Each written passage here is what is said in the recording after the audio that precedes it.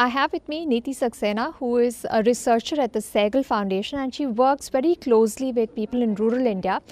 Neeti, since you have done a lot of work in rural India, there is a perception that mining and industry comes into the hinterland only to loot the resources and leave the residents exploited.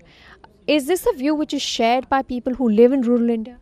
Well, I'd say that, rural communities are anyway considered to be one of the most deprived sections of our society. And one of the reasons we say that is because the government investment, even though there is a lot of government investment, but people are resigned from their own lives, right? They do not have livelihoods. They do not have access to premium educational institutions. Farming is receding in terms of its contribution to GDP, as well as, farming is not as remunerative because of fragmentation of land holdings.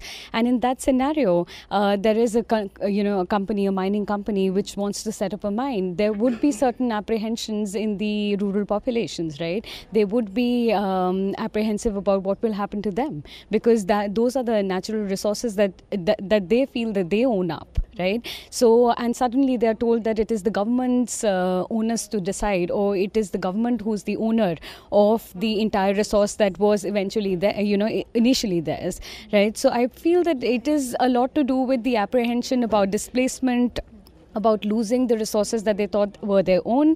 And what I believe is that, the government had put in place an entire mechanism, social impact assessment by a lot of steel and mining companies. But how much of that is actually being done? How much of it is actually impactful in terms of bridging that gap between a company and a community group? So I feel that yes, the communities do feel threatened. They feel displaced. They feel that they were denied a lot of basic rights that urban populations receive.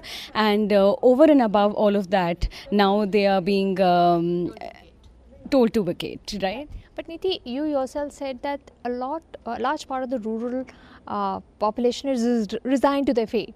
We have a small land and we don't have opportunity. This is what it is.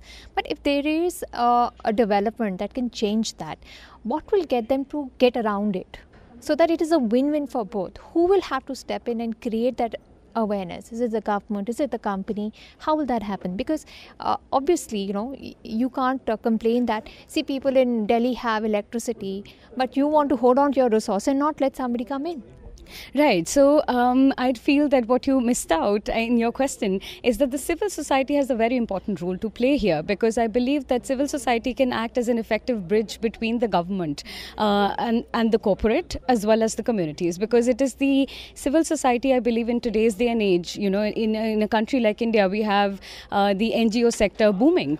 And with the advent of the CSR provision in the Companies Act, I believe that this is an opportune time where the companies could work with civil society and bridge that gap, that the communities do not feel threatened with the presence of corporates coming in, and the civil society can actually play that role, that mediation role, where the mandate of the corporate is communicated to the communities in a way that they understand it is going to be for their good. You're saying that the civil society is a bridge, but the action is being initiated by the company, which has an interest there, right? Absolutely. But at the same time, I feel that, the civil society not only has a bridging role to play, but they also have this role of maybe mentoring the companies, or maybe orienting the companies towards the cause of social development, that how a midway could be created where their profit perspective could be merged with the social perspective and things could be brought in, right, where every stakeholder benefits out of the whole thing. Yeah.